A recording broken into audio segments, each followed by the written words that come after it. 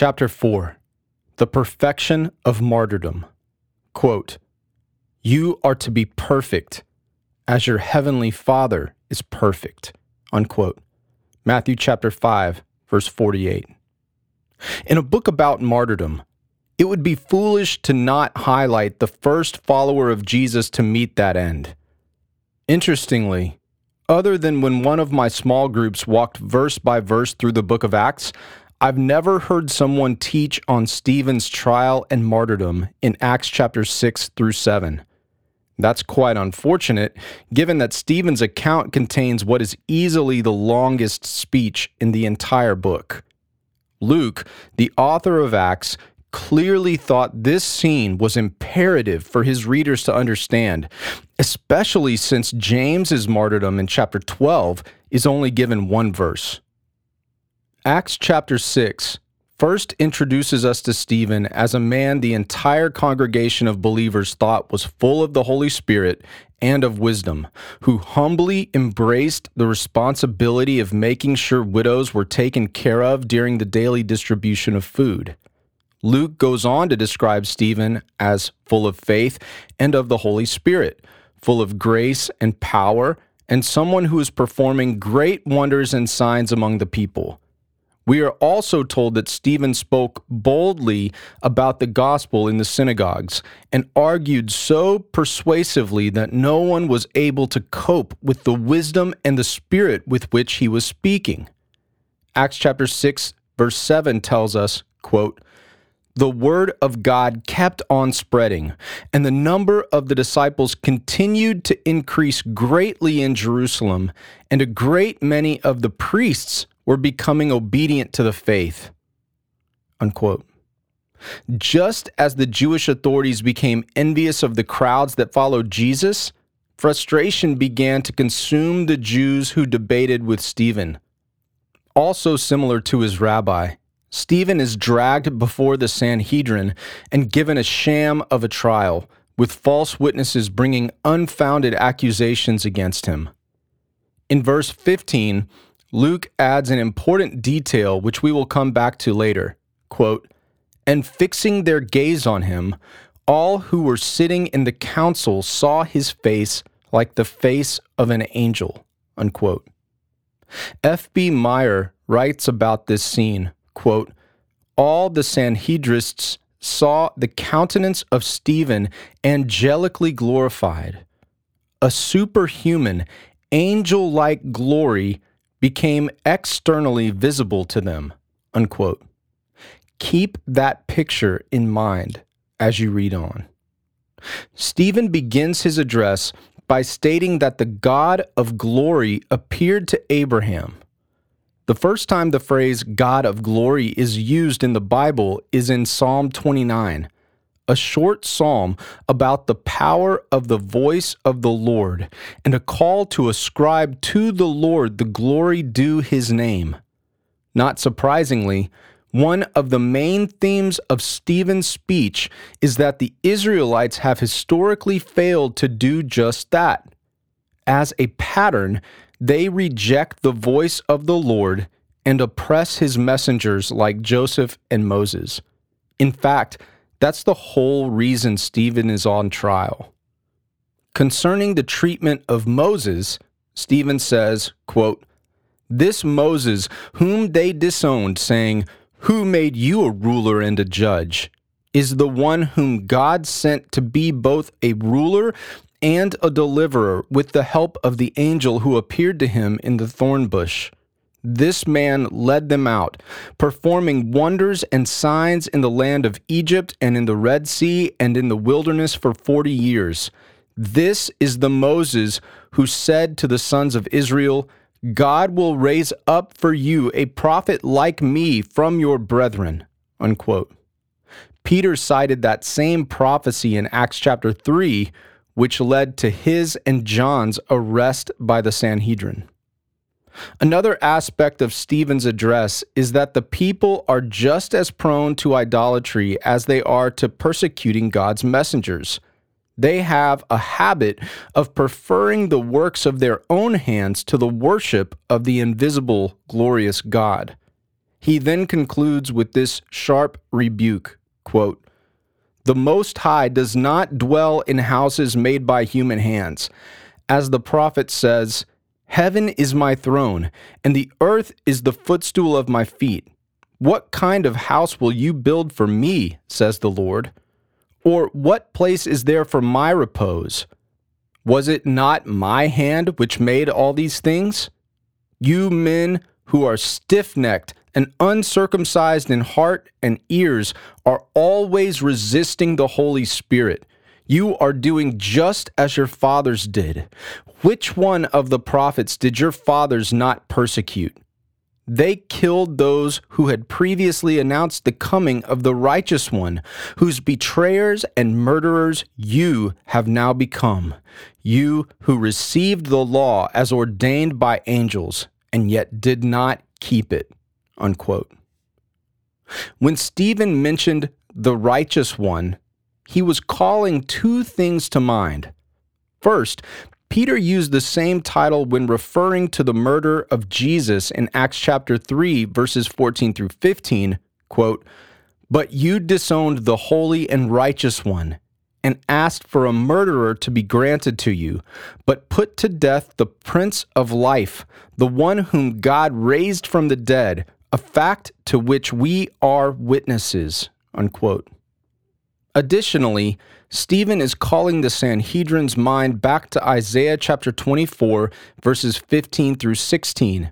Quote, "Glorify the Lord in the east, the name of the Lord, the God of Israel, in the coastlands of the sea. From the ends of the earth we hear songs, glory to the righteous one. But I say, woe to me, alas for me. The treacherous deal treacherously, and the treacherous deal very treacherously." Unquote. Stephen just told the men who were supposed to be responsible for helping God's people stay faithful to his covenant that they murdered God in the flesh. As you can imagine, these same men who orchestrated the execution of the Messiah, the same men who had imprisoned, threatened, and beaten all of the apostles, did not take kindly to Stephen's words. The treacherous dealt very treacherously with the one seeking to glorify the Lord. However, the God of glory had a few more messages to deliver through his shining messenger. Luke records in Acts chapter 7, verses 54 through chapter 8, verse 1, quote, "Now, when they heard this, they were cut to the quick, and they began gnashing their teeth at him. But being full of the Holy Spirit, he gazed intently into heaven and saw the glory of God and Jesus standing at the right hand of God. And he said, 'Behold, I see the heavens opened up and the Son of Man standing at the right hand of God.' But they cried out with a loud voice and covered their ears and rushed him with one impulse.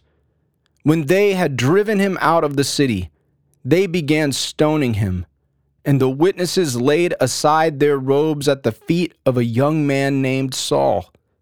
They went on stoning Stephen as he called on the Lord and said, 'Lord Jesus, receive my spirit.' Then falling on his knees, he cried out with a loud voice, 'Lord, do not hold this sin against them.' And having said this, he fell asleep. Saul was in hearty agreement with putting him to death." Unquote. There are so many connections one can draw between Stephen, the faithful witness, and Jesus, the faithful witness. B.L. Blackburn writes, quote, "Readers of Luke and Acts have long noticed that various details in the story of Stephen closely correlate him to Jesus. Stephen, like Jesus, is a spirit-filled man whose empowerment is manifested in both speech and miracles.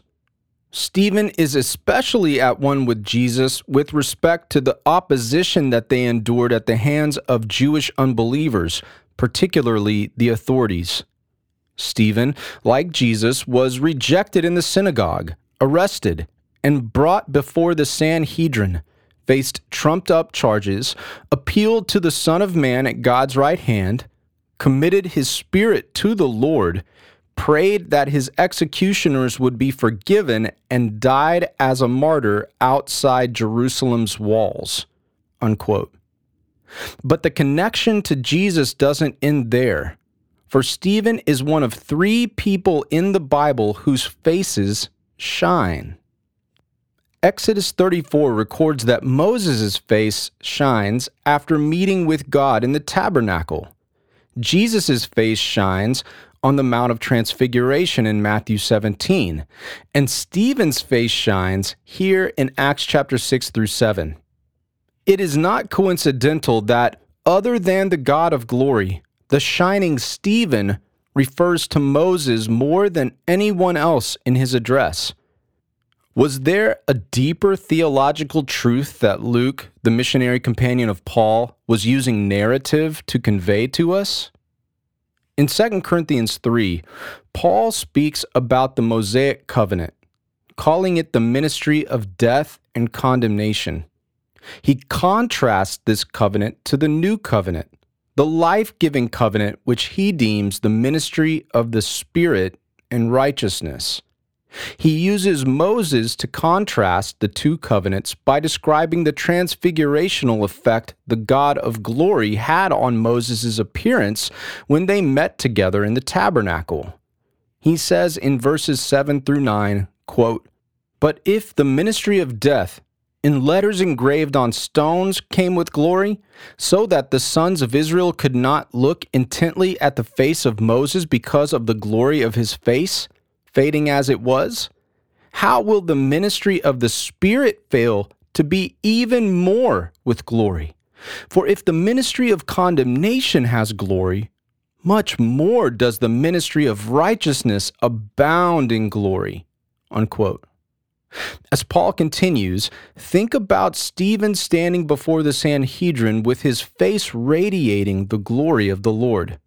Quote, "Therefore, having such a hope, we use great boldness in our speech, and are not like Moses, who used to put a veil over his face so that the sons of Israel would not look intently at the end of what was fading away. But their minds were hardened, for until this very day, at the reading of the Old Covenant, the same veil remains unlifted, because it is removed in Christ. But to this day, whenever Moses is read, a veil lies over their heart. But whenever a person turns to the Lord, the veil is taken away. Now, the Lord is the Spirit, and where the Spirit of the Lord is, there is liberty. But we all, with unveiled face, beholding as in a mirror the glory of the Lord, are being transformed into the same image from glory to glory, just as from the Lord, the Spirit." Unquote. When Paul wrote 2 Corinthians, the Second Temple in Jerusalem was still standing. The Jewish leadership still believed that it was the place on earth where the glory of God dwelt. However, what did Stephen say to the Sanhedrin? The Most High does not dwell in houses made by human hands. So, where does the Lord of glory dwell? Paul writes in 2 Corinthians chapter 6, verse 16, quote, "We are the temple of the living God, just as God said, 'I will dwell in them and walk among them. I will be their God, and they shall be my people.'" Unquote. Thus, Paul reasons that since Moses shone with the glory of God after meeting with him, shouldn't we shine all the more if he dwells within us? For by his power the Lord is transforming us into his glorious image. Is that what we see happening in Stephen while he is on trial for the gospel? As we noted, there are so many correlations between the Lord and Stephen in Acts chapters 6 through 7, particularly in the words he speaks while he is being stoned by the Sanhedrin. Is it possible that Paul had this scene in mind when he wrote these words in 2 Corinthians? Quote, "For God, who said, 'Light shall shine out of darkness,' is the one who has shone in our hearts to give the light of the knowledge of the glory of God in the face of Christ. But we have this treasure in earthen vessels, so that the surpassing greatness of the power will be of God and not from ourselves. We are afflicted in every way, but not crushed, perplexed, but not despairing, persecuted, but not forsaken, struck down, but not destroyed, always carrying about in the body the dying of Jesus, so that the life of Jesus also may be manifested in our body. For we who live are constantly being delivered over to death for Jesus' sake, so that the life of Jesus also may be manifested in our mortal flesh. Therefore, we do not lose heart. But though our outer man is decaying, yet our inner man is being renewed day by day. For momentary, light affliction is producing for us an eternal weight of glory, far beyond all comparison, while we look not at the things which are seen, but at the things which are not seen. For the things which are seen are temporal, but the things which are not seen are eternal." Unquote. It seems that Luke's account of Stephen harmonizes quite well with these words from Paul. From an eternal perspective, Stephen's momentary, light affliction was producing an eternal weight of glory far beyond all comparison. For Paul, this is the end goal for followers of Jesus. He writes in Romans chapter 8, quote, "For I consider that the sufferings of this present time are not worthy to be compared with the glory that is to be revealed to us. For those whom he foreknew, he also predestined to become conformed to the image of his Son, so that he would be the firstborn among many brethren. And these whom he predestined, he also called. And these whom he called, he also justified. And these whom he justified, he also glorified." Unquote. Notice that Paul used the past tense for each of the words concerning what Jesus has done for us, starting with predestined and concluding with glorified. Of course, our full glorious transformation into the image of the Lord does not reach its climax until the second coming of Christ and the resurrection of the dead. The process of glorification is similar to the kingdom of God in that it is somehow yet, but not yet. It is now, but not fully.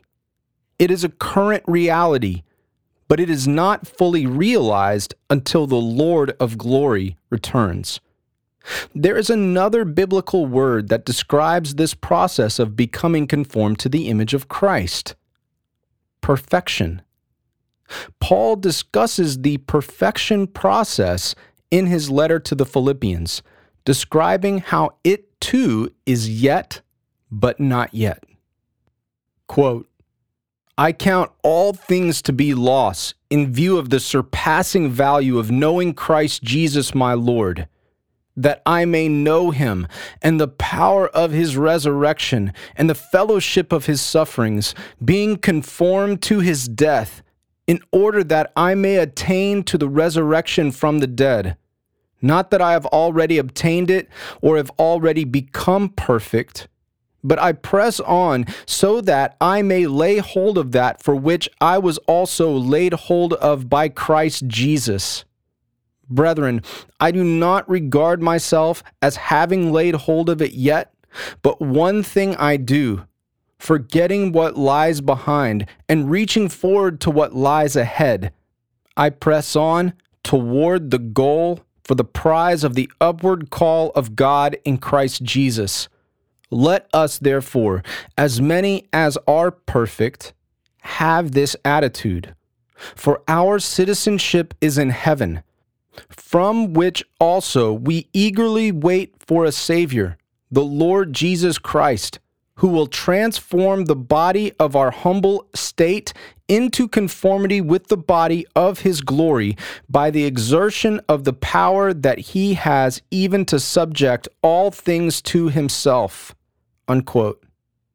The word translated perfect in verse 12 is teleao, which means to consummate, reach the end stage, or to work through the entire process to reach the final phase or conclusion.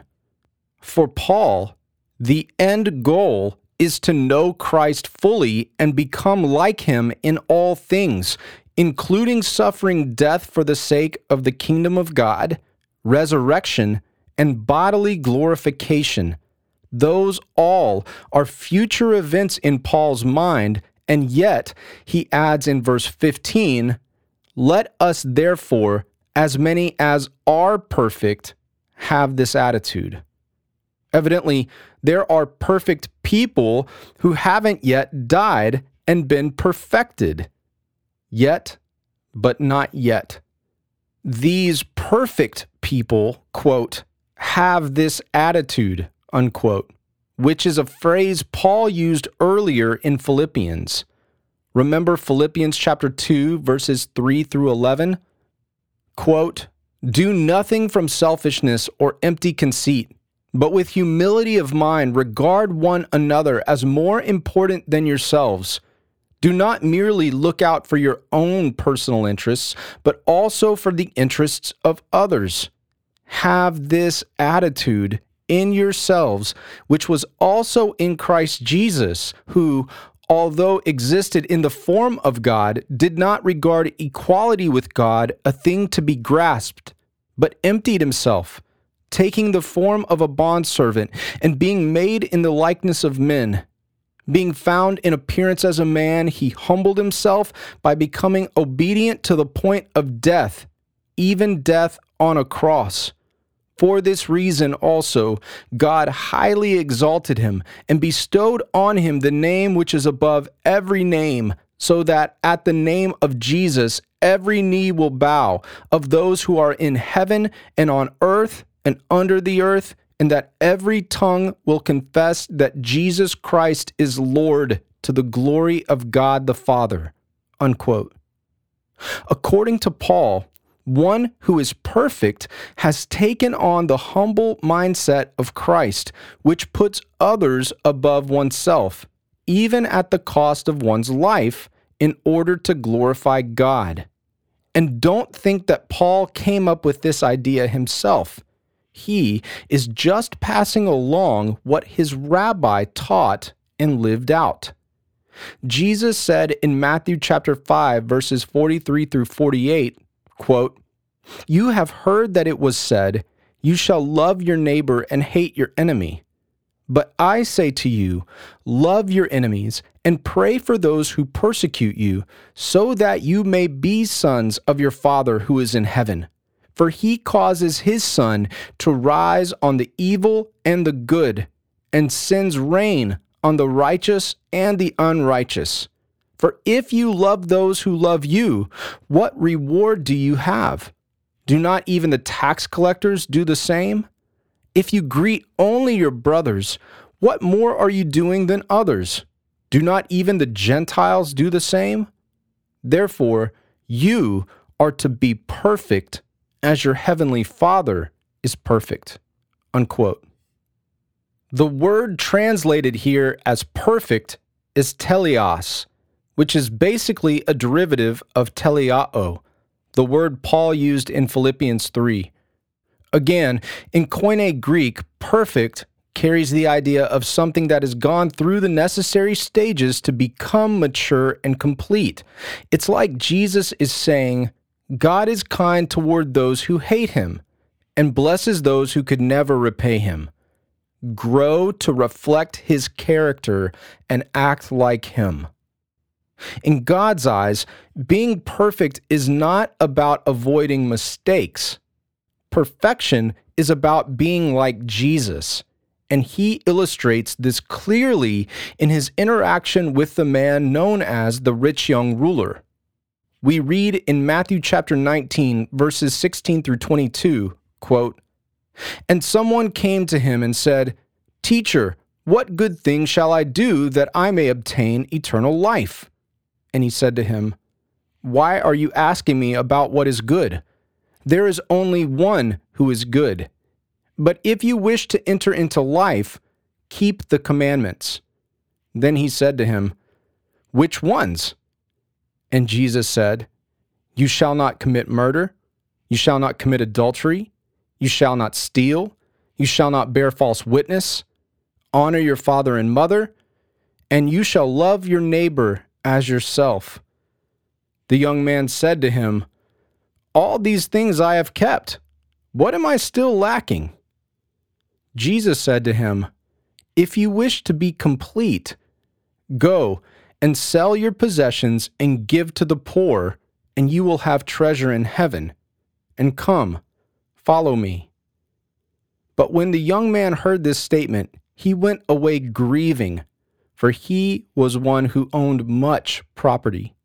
Unquote. When Jesus says, "if you wish to be complete," he uses the word teleos again, just like he did in Matthew chapter 5, verse 48. He is asking the man if he truly wants to reflect the character of God. Jesus left the riches of heaven behind to bring us into his family. He embodied the command to love our neighbors as ourselves. Jesus fully demonstrated his yoke and became our perfect high priest by loving his enemies at the cost of his own life.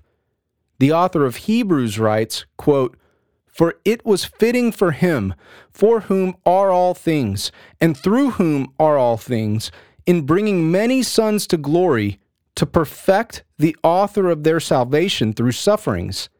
And having been made perfect, he became to all those who obey him the source of eternal salvation." Unquote. Jesus consistently modeled the character of his Father all the days of his life, and yet he too had to become perfect in order to be perfected. He had to finish his journey in order to reach his end goal. He had to completely glorify his Father in order to be fully glorified. All of us who are perfect are to have that same attitude. The early Christians shared that mindset. Starting in the early 2nd century AD, we begin to see them use the idea of perfection to mean imitation of the Lord. Polycarp, a personal disciple of the Apostle John, wrote in his letter to the Philippians, quote, "Let us never relax our grasp on the hope and pledge of our righteousness. I mean Jesus Christ. Let us imitate that patient endurance of his. And if we do have to suffer for his name's sake, why then let us give glory to him. For that is the example he set us in his own person, and in which we have learned to put our faith. Stand firm then in these ways, taking the Lord for your example. Be fixed and unshaken in your faith. Pray for all God's people. Pray too for our sovereign lords and for all governors and rulers, for any who mistreat you or dislike you, and for the enemies of the cross. Thus the fruits of your faith will be plain for all to see, and you will be perfected in him." Unquote. Polycarp says we move toward perfection by imitating Jesus' example of patiently enduring suffering and blessing those who persecute us. Sounds a lot like lifestyle martyrdom. One of Polycarp's disciples, Irenaeus, echoed this usage of perfection around AD 180. Quote, "True knowledge renders us like unto Christ, if we experience the power of his resurrection and the fellowship of his sufferings. For this is the affinity of the apostolic teaching and the most holy faith delivered unto us. For truly, the first thing is to deny oneself and to follow Christ. And those who do this are borne onward to perfection, having fulfilled all their teacher's will, becoming sons of God by spiritual regeneration and heirs of the kingdom of heaven." Unquote. The early Christians viewed lifestyle martyrdom as foundational for Christian perfection. As we will see with the next quote, they called actual martyrdom the ultimate way to complete one's earthly mission of following the Lamb wherever he goes. The perfection or completion of walking as Jesus walked. Clement of Alexandria illustrates this point in AD 195, quote, "In love to the Lord, the spiritual man will most gladly depart from this life, perhaps giving thanks both to him who afforded the cause of his departure from here, and to him who laid the plot against him. With good courage, then, he goes to the Lord, his friend, for whom he voluntarily gave his body. We call martyrdom perfection, not because the man comes to the end of his life as others, but because he has exhibited the perfect work of love." Unquote. Perhaps no other early Christian writer explains how martyrdom is the perfect work of love better than Ignatius. Ignatius was a personal disciple of the Apostle John and became the bishop of Antioch only about a decade after Paul's first missionary journey. Ignatius was condemned to death during the great persecution of Christians during the reign of Emperor Trajan sometime between AD 105 to 107. During the long journey to Rome, Ignatius took time to write 7 letters, 6 of them to prominent churches and 1 of them to his friend Polycarp, the bishop of Smyrna. In his letter to the Romans, Ignatius inspirationally explains his desired goal to die for the name of Jesus. Quote, "I hope as a prisoner in Christ Jesus to salute you, if indeed it will be the will of God that I be thought worthy of attaining unto the end. Only request in my behalf both inward and outward strength, that I may not only speak, but truly will, and that I may not merely be called a Christian, but really be found to be one. For if I be truly found a Christian, I may also be called one, and then be deemed faithful, when I shall no longer appear to the world. I am truly in earnest about dying for God. Let fire and the cross, let the crowds of wild beasts, let tearings, breakings, and dislocations of bones, let cutting off of members, let shatterings of the whole body, and let all the dreadful torments of the devil come upon me. Only let me attain to Jesus Christ. All the pleasures of the world and all the kingdoms of the earth shall profit me nothing. It is better for me to die in behalf of Jesus Christ than to reign over all the ends of the earth. For what shall a man be profited if he were to gain the whole world but lose his own soul? Him I seek who died for us. Him I desire who rose again for our sake." Unquote. Unfortunately, what is pure often gets polluted by selfish desires. Since the early Christians, like Ignatius, viewed martyrdom as the ultimate example and proof of one's faith in Jesus, some began to see it as a way to secure their own salvation. They did this in part because of certain verbiage used by their peers in works like The Martyrdom of Polycarp.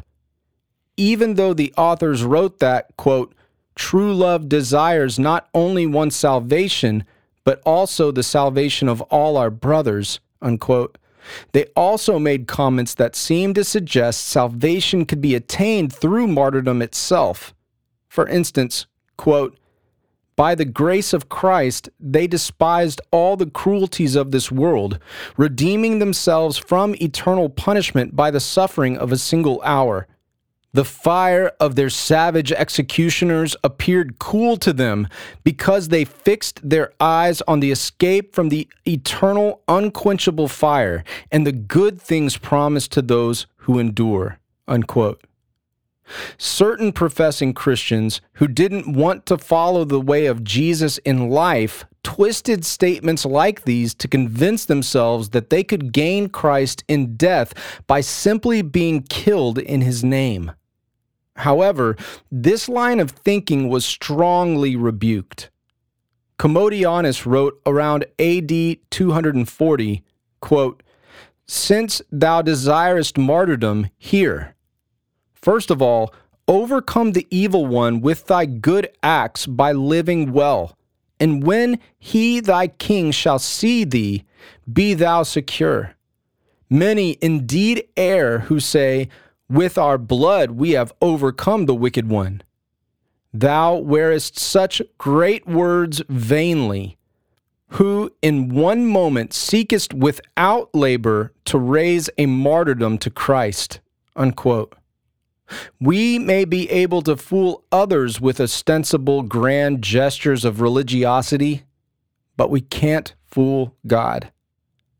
The early Christians did view sincere martyrdom as perfection, but they did not believe one should seek it out. They followed the example of their Lord, and Jesus told his disciples in Matthew chapter 10, verse 23, quote, "Whenever they persecute you in one city, flee to the next." Unquote. In Luke 4, Jesus preaches his first sermon to the people of his hometown, Nazareth. After he highlights the faith of two Gentiles, the people fly into a rage. Verses 29 through 30 state, quote, "And they got up and drove him out of the city and led him to the brow of the hill on which their city had been built, in order to throw him down the cliff. But passing through their midst, he went his way." Unquote. While in Jerusalem, later in his ministry, Jesus confronts the sinful desires and actions of the Jewish leaders.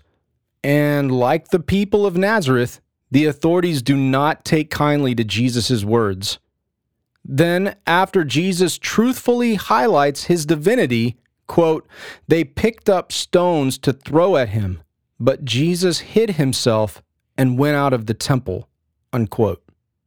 In John 10, Jesus again confronts the Jewish leaders and asserts his oneness with the Father. So, quote, "The Jews picked up stones again to stone him. Jesus answered them, I showed you many good works from the Father. For which of them are you stoning me?"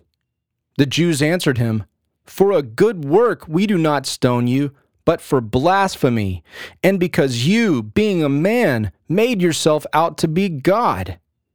Therefore, they were seeking again to seize him, and he eluded their grasp. Unquote. The book of Acts depicts the followers of Jesus taking this same approach when facing persecution. Acts chapter 8, verses 3 through 4 show Jesus' followers' response to the persecution brought on by Paul. Quote, "Saul began ravaging the church, entering house after house, and dragging off men and women, he would put them in prison. Therefore, those who had been scattered went on preaching the word." Unquote. After Paul's conversion, he learned that the Jews of Damascus were conspiring to kill him. Quote, "But his disciples took him by night and let him down through an opening in the wall, lowering him in a large basket." Unquote.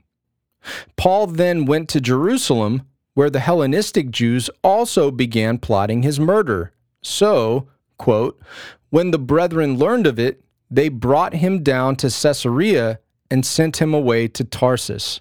Unquote. The principle holds true that if Jesus taught and lived it, and the New Testament believers did the same, you can be certain that the early Christians followed suit. Though Clement of Alexandria described martyrdom as perfection, he also wrote around AD 195, quote, "When again, he says, when they persecute you in this city, flee to another, he who is truly brave with the peril arising from the hostility of the multitude before his eyes, courageously awaits whatever comes. In this way, he is distinguished from others who are called martyrs. For some furnish occasions for themselves and rush into the heart of dangers. In contrast, those who are in accordance with right reason protect themselves.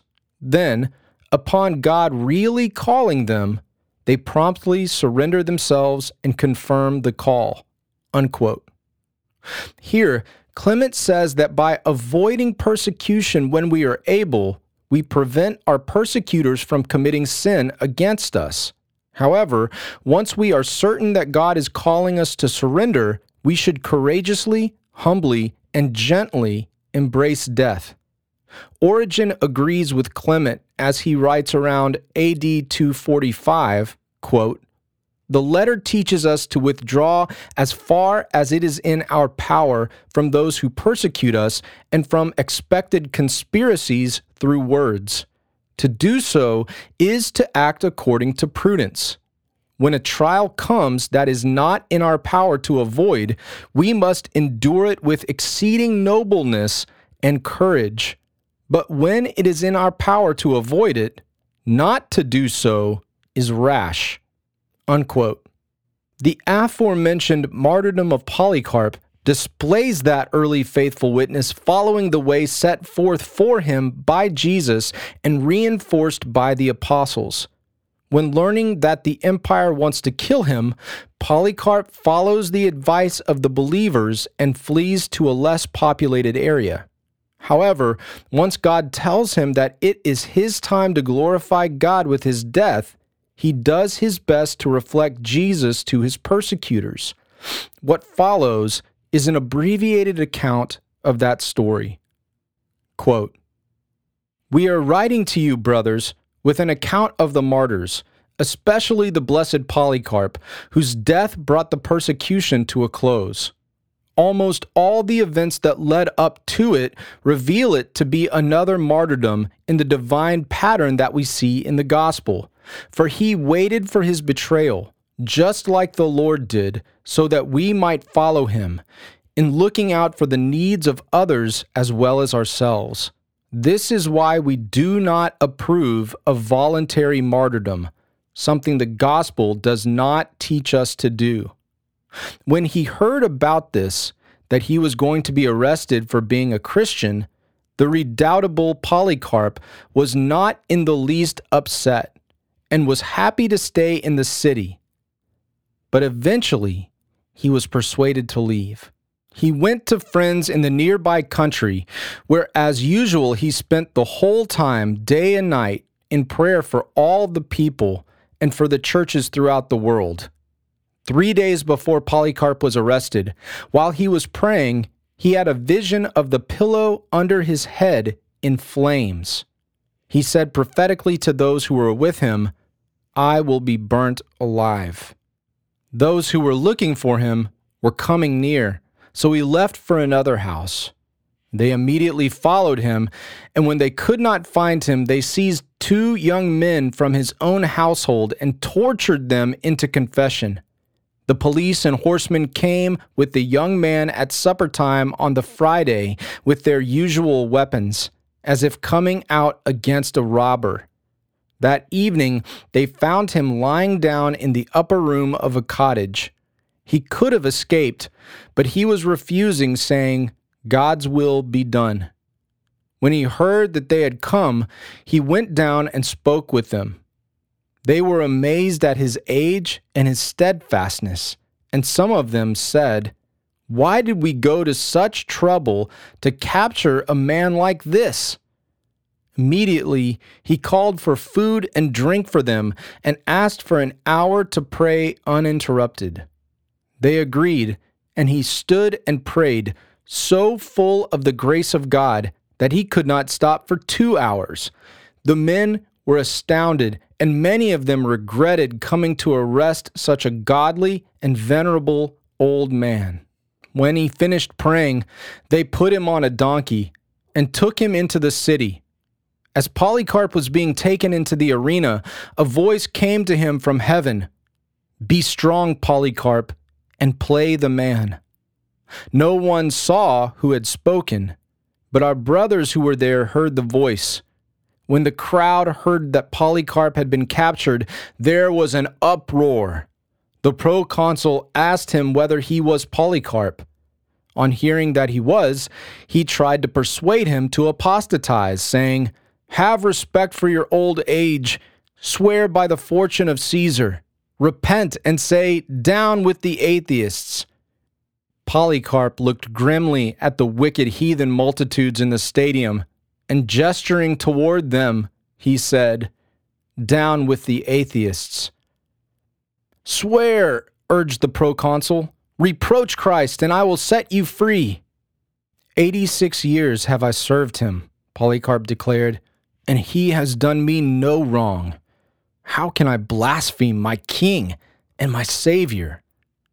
"I have wild animals here," the proconsul said. "I will throw you to them if you do not repent." "Call them," Polycarp replied.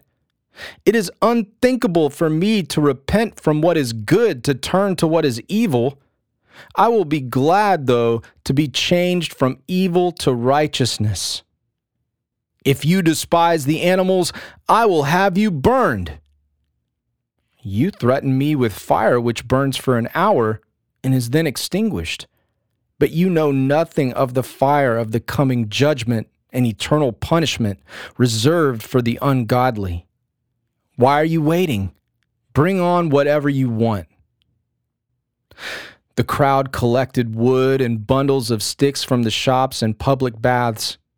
When the pile was ready, Polycarp took off his outer clothes, undid his belt, and tried to take off his sandals.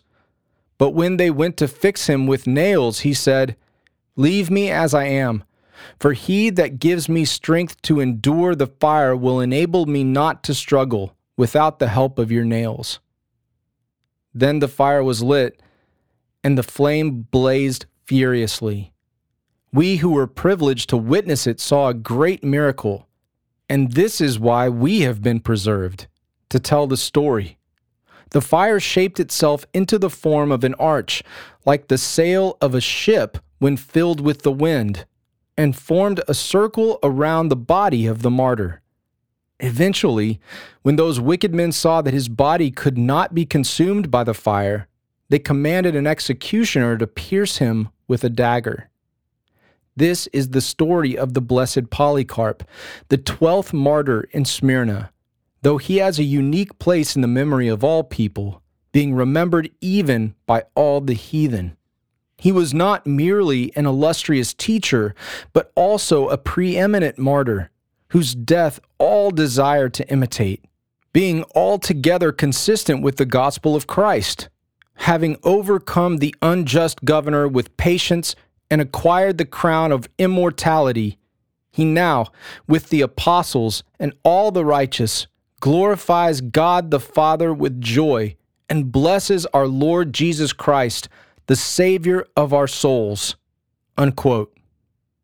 Like Stephen, the first Christian martyr, Polycarp used his life to faithfully testify to the truth of the Gospels in a manner that reflected the gospel. Additionally, like the martyrdom of Stephen, unbelievers took notice of the Christ-like way that Polycarp carried himself during the trial. Though we don't know the names of any unbelieving onlookers who eventually gave their lives to Jesus after watching Polycarp's execution, Stephen's martyrdom clearly made an indelible mark in Paul's memory. Because he faithfully bore witness to the gospel and manifested Jesus' command to be perfect as our Heavenly Father is perfect, Stephen planted evangelistic seeds in Paul that eventually produced much fruit for the kingdom of God.